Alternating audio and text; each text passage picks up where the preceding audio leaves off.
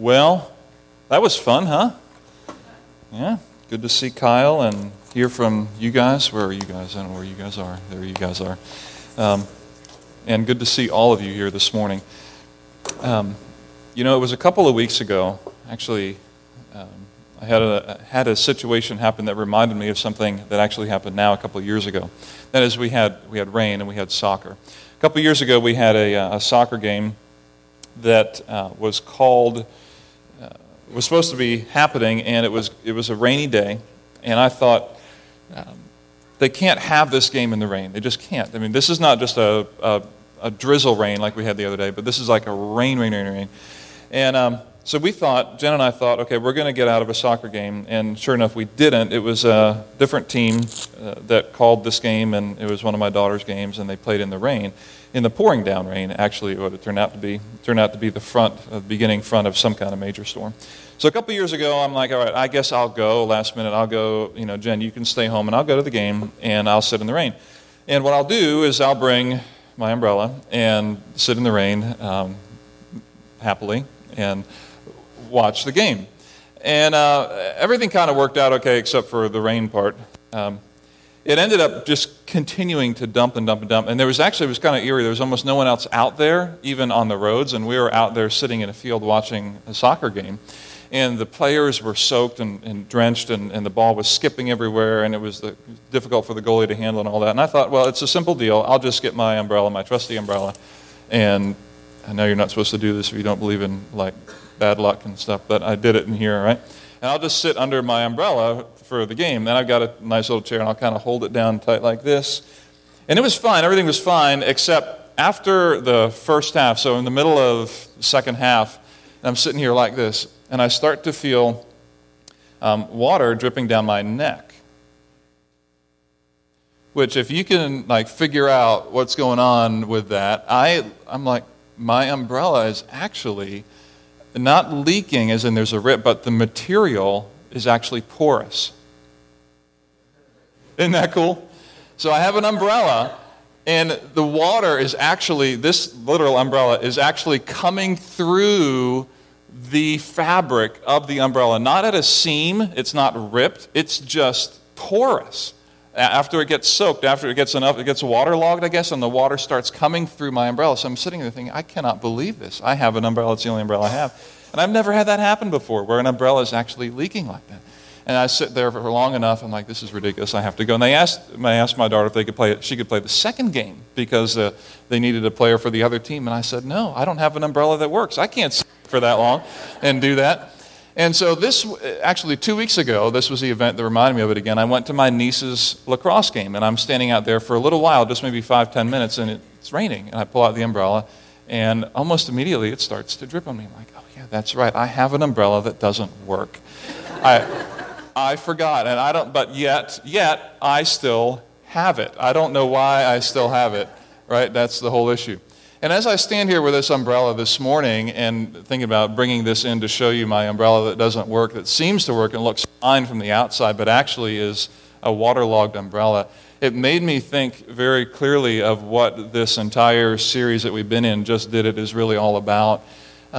This idea that somehow I can create something that will keep me dry and safe from the elements of the world. This place where I can go when it's nasty out and I can be safe under my umbrella is really a lie and a false sense of security that we can create in our worlds, where we think something exists that I can make, where I can get outside into the world, and instead of getting wet with all the things that happen out here, I can be safe in my world.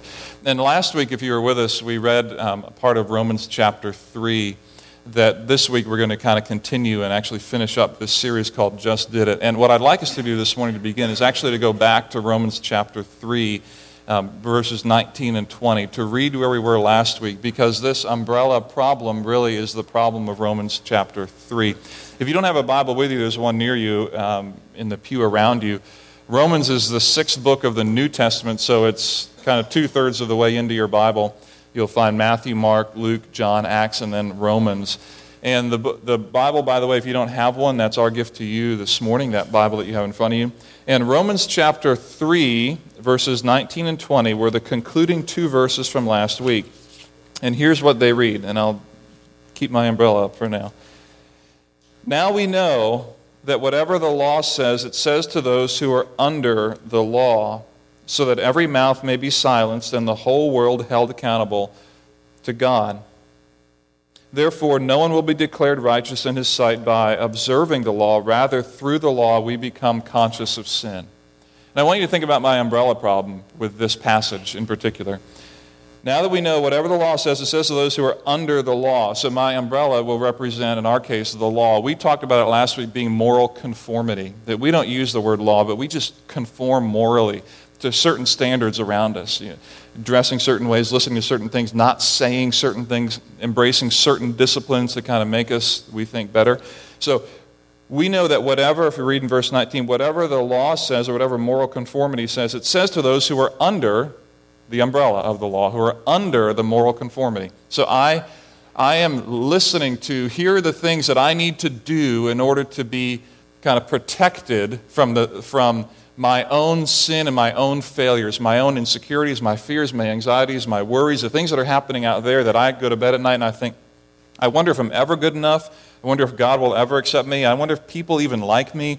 I wonder about all of this stuff, the future. I wonder about all this stuff. And if I would only get under the law, if I'd only get under moral conformity and kind of do the things that other people are doing, then I might find a safe place and not get wet in that storm that's happening out there. And if only I get under the law. And verse 19 says, those who are under the law, it says, we know that whatever the law says, it says those are under the law, so that every mouth may be silenced and the whole world held accountable to God.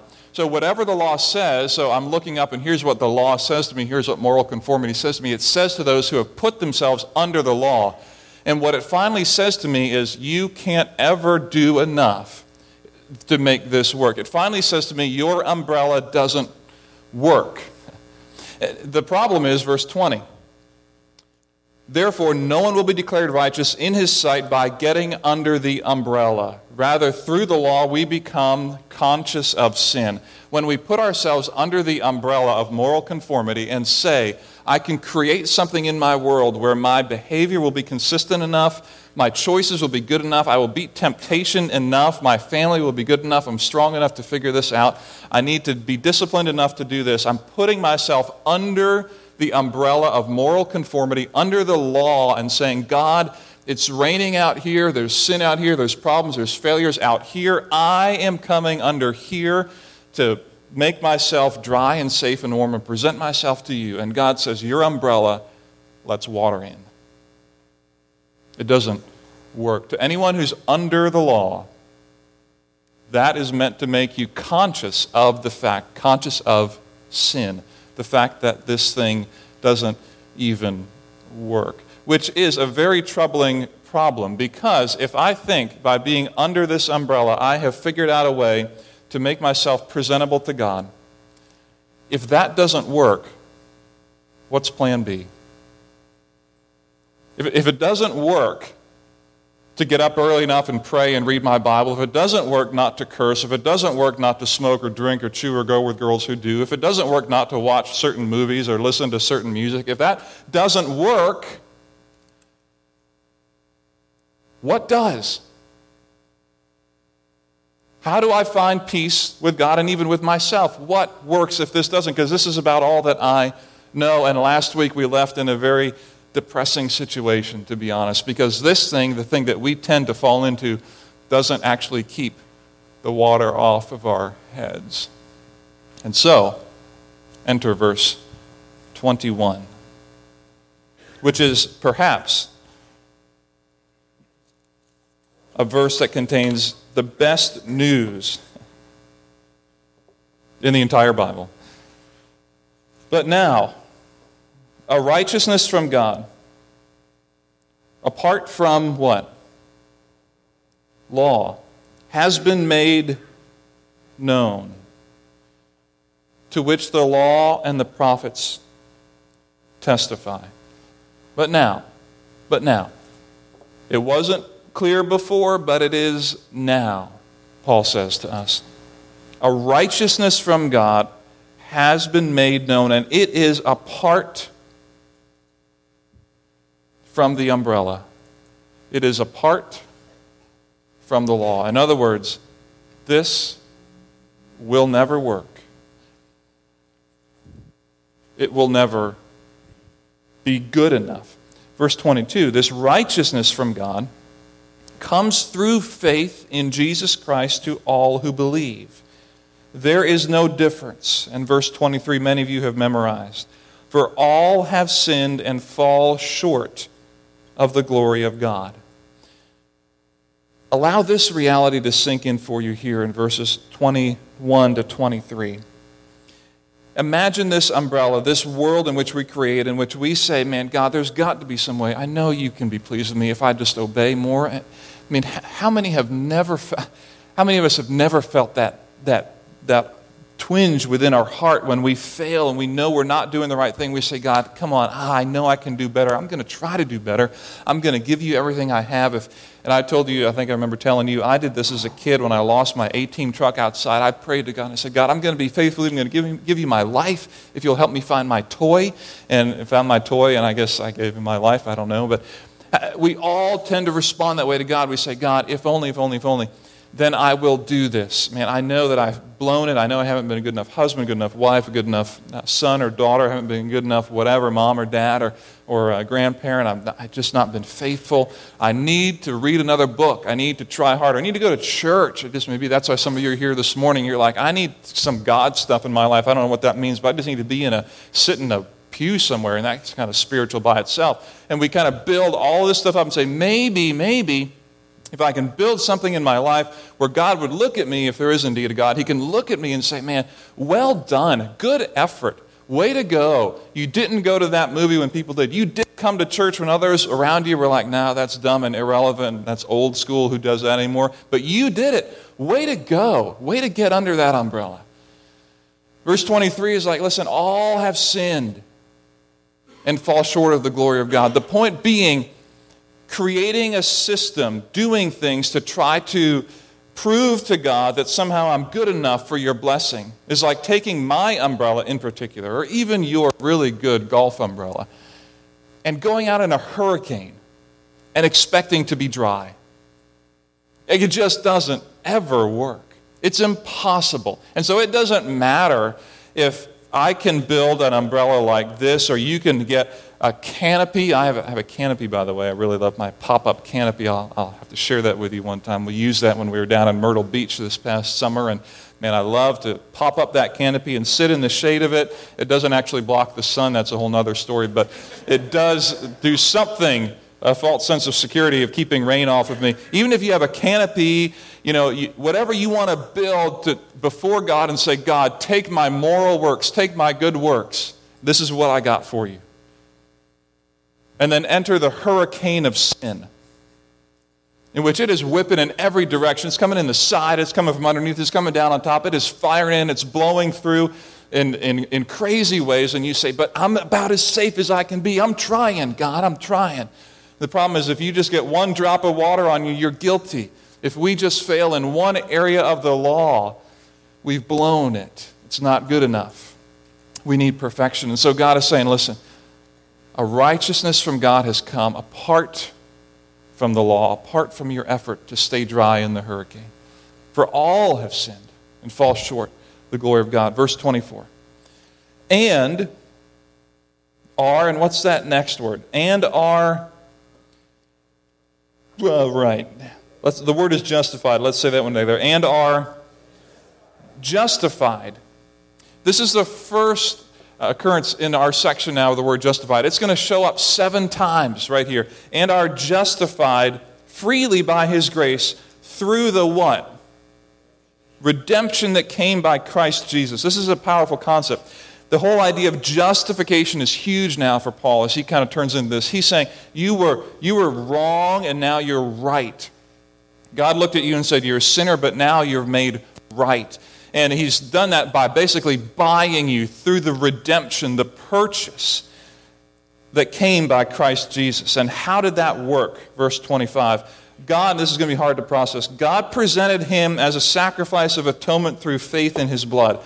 God the Father took Jesus the Son. Now, let me be clear. God the Father is God. Jesus the Son is also fully God and fully man. And God the Father takes his Son Jesus, and as a sacrifice of atonement, which goes back to the Old Testament sacrificial system, he sacrifices Jesus. Jesus dies. His blood is shed to take care of, essentially to purchase our salvation, to purchase our forgiveness, to purchase our redemption. And then we get access, if you will, to the righteousness of God through faith in believing in what God did through his Son Jesus. That is where this comes from. He did this to demonstrate, verse 25 continues, he did this to demonstrate his what? What's that next word? He did this to demonstrate his justice, because in his forbearance he had left the sins committed beforehand unpunished. He did it to demonstrate his what? Justice. Again, verse 26. At the present time, so as to be what? Just.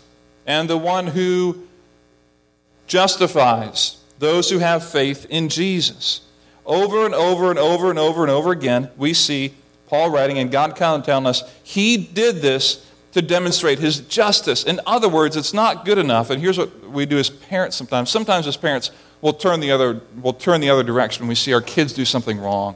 Like, yeah, they did that, but I know it was wrong, but I'm just way too tired to deal with that right now. Sometimes cops do that. They'll pull you over and they'll say, yeah, just a warning this time, especially as a man, if you start crying, right? I mean, that kind of works. Actually, they'll give you 2 tickets if you do that.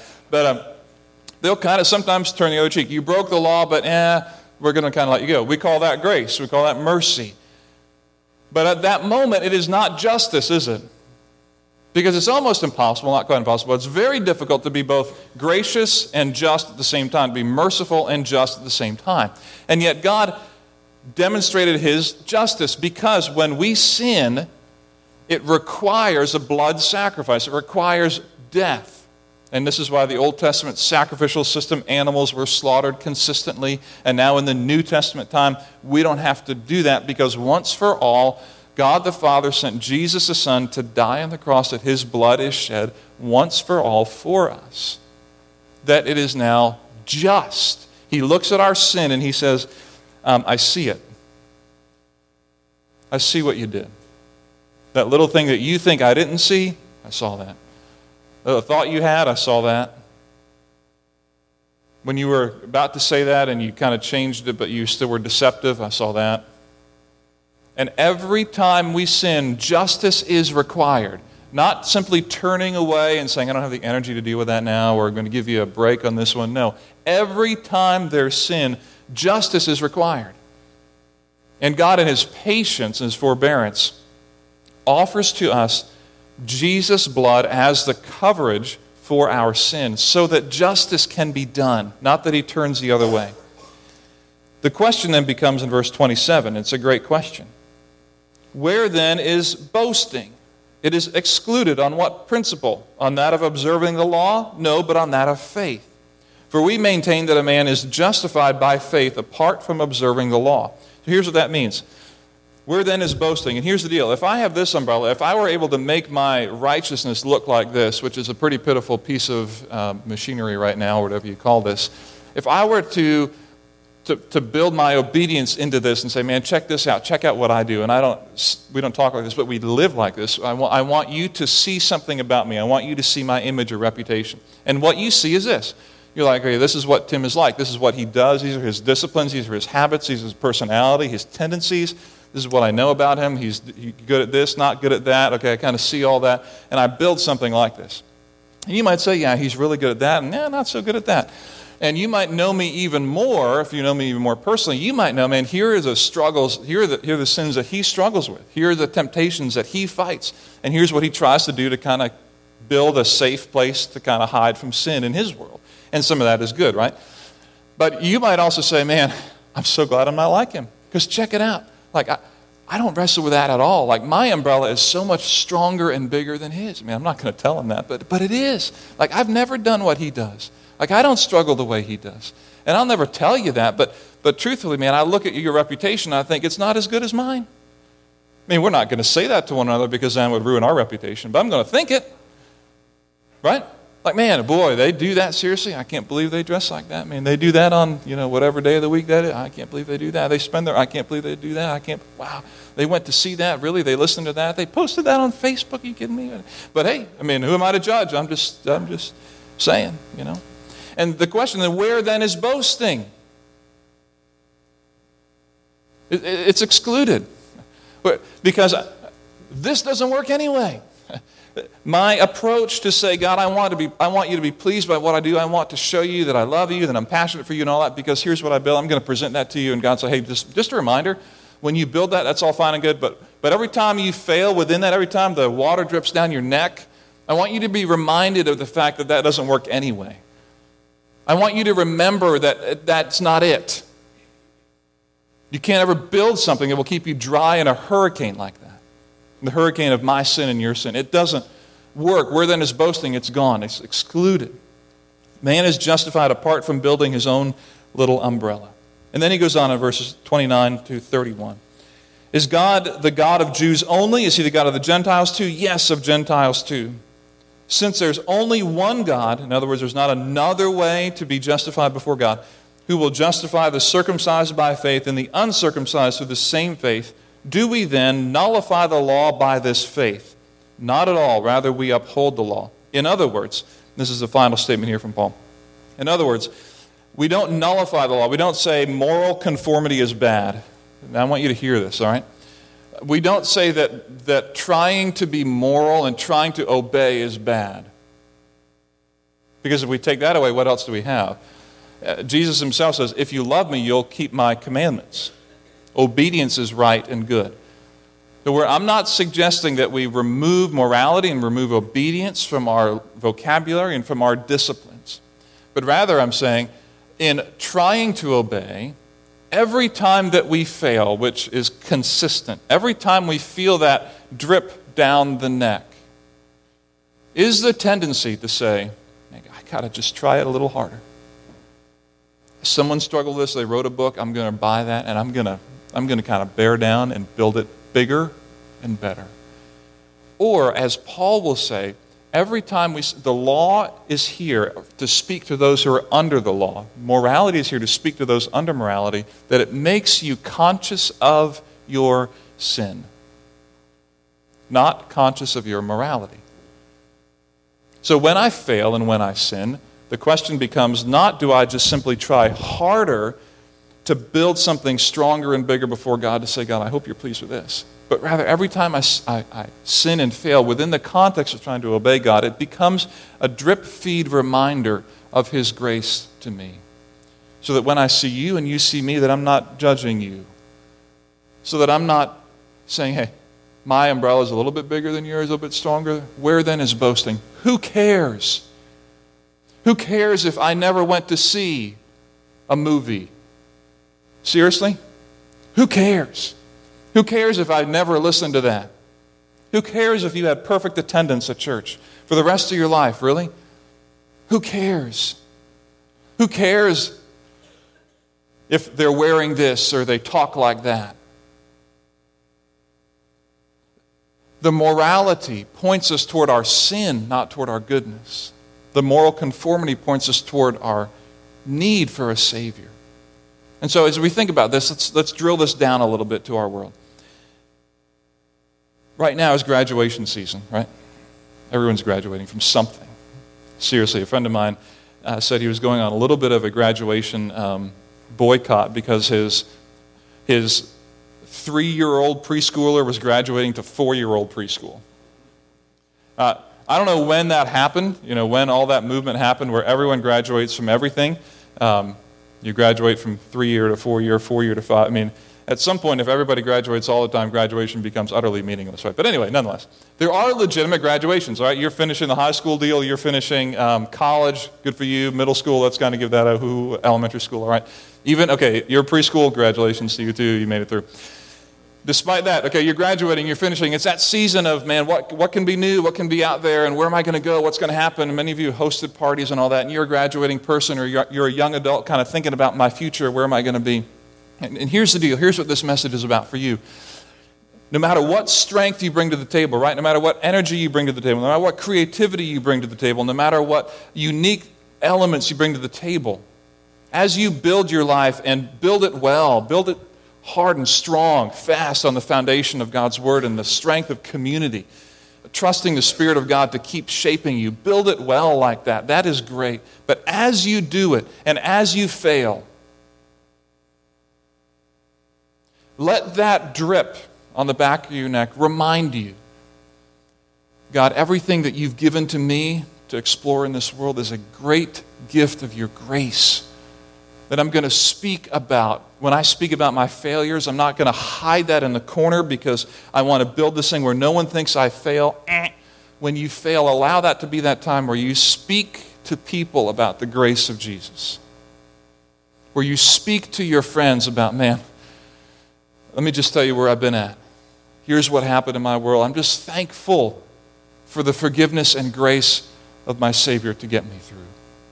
This is what that grace is meant to be in your life and mine, to bring us back to the cross. Parents of young children, even children who are a little older, same thing for us, right? We're raising little people in our homes who are going to look at us and say, this is what it means to follow Jesus. I just need to kind of do good things. That's what mom and dad do. They just do good things. And they talk about people who do bad things, and they do good things. And here's what Romans says to us. Listen, he did it, not us. We don't need to raise a bunch of moral kids. We need to raise a bunch of kids who know Jesus and speak of his grace and then obey him out of that. So when they fail and when they need correction and nurturing, both negative and positive correction from us as parents, are we speaking to these little people in our home using the words of Jesus and the cross and forgiveness, pointing them back to say, guys, this thing that happened here when you scribbled on your sister's wall and you ripped her notebook and when you didn't drive her home from this event, this is just sin. It's just selfishness. This is what Jesus died for. And the language of the cross becomes language that you use to create reality in your home, that it's not about being good enough. It's not about just cleaning your room and just obeying mom and dad. That's not enough, because all that creates in us is a world in which we think we can stay dry in the hurricane, and we can't. We need the grace of God. Some of you are going through the empty nest syndrome right now, or kind of phasing into that, where your kids are graduating from college, another legitimate graduation. And they're kind of looking back now in your world, and they're looking at you, and they're going to take one kind of, not just one, but they're now taking kind of a long look back home. And some of you are thinking, no, they're not taking a long look back home. They're just kind of taking a long look out there. No, they want to come home for free food. You know that, right? And to use your laundry facility. So they're going to come home for a little bit, right? But here's the deal. They're going to kind of look back at you as they get into stuff, and they're like, how did mom and dad do this? And they're not in debt terribly. They're not screaming at each other all the time. They're not this or they're not that. And I just feel like losing it. I mean, how did they build this thing in their life that they have? And they're going to look back. They may not tell you that, but they're going to look back. And so the question becomes for you in this season of life, how am I taking these moments to kind of coach my child who's kind of launching into this world to finalize this? All of this is about Jesus and what he did, not me and what I built, not me and my strength. Those who are in your most senior years, and I'll let you kind of put yourself in that category if you want to, we need your example. We need your modeling at every facet and every generation that we have.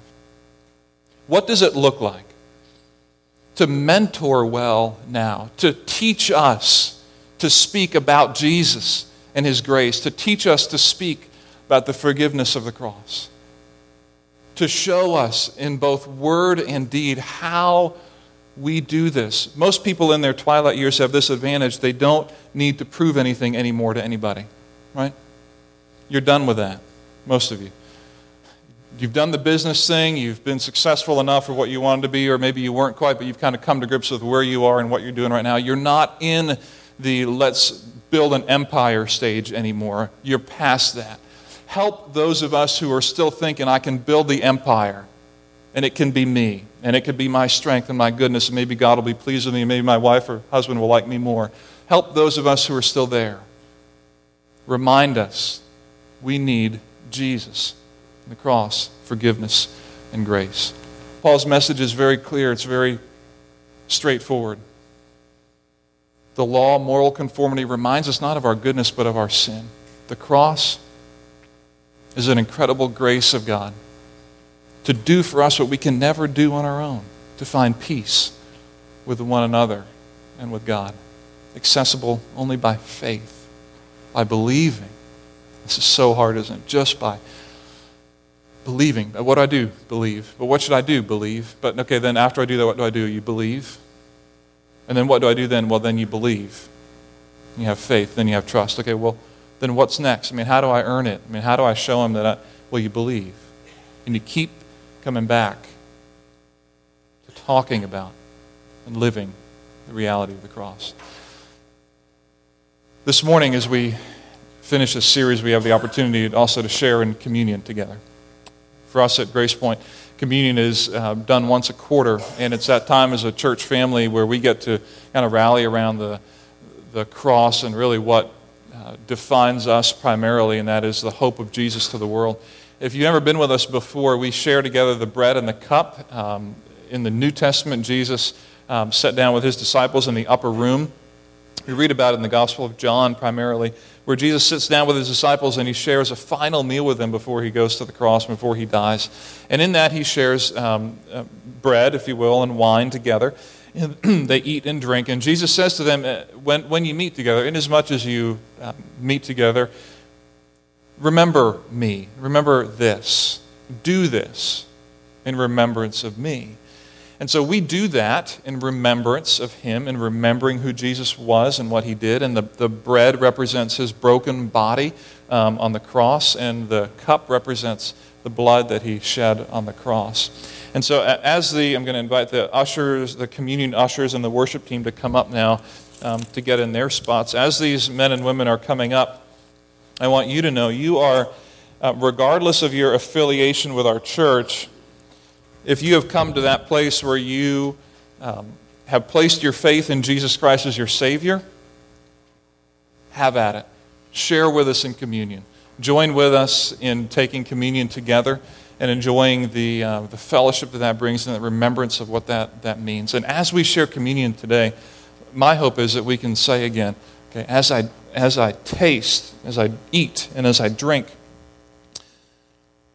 this is the reality of my faith, that Jesus died. And I'm not going to be contemptuous of that. I'm not going to put aside his sacrifice and try to build my own system. I'm going to come back, I'm going to come back and come back. I'm going to trust. And when I fail, I'm going to use that failure to remind me of the cross and the grace of the cross.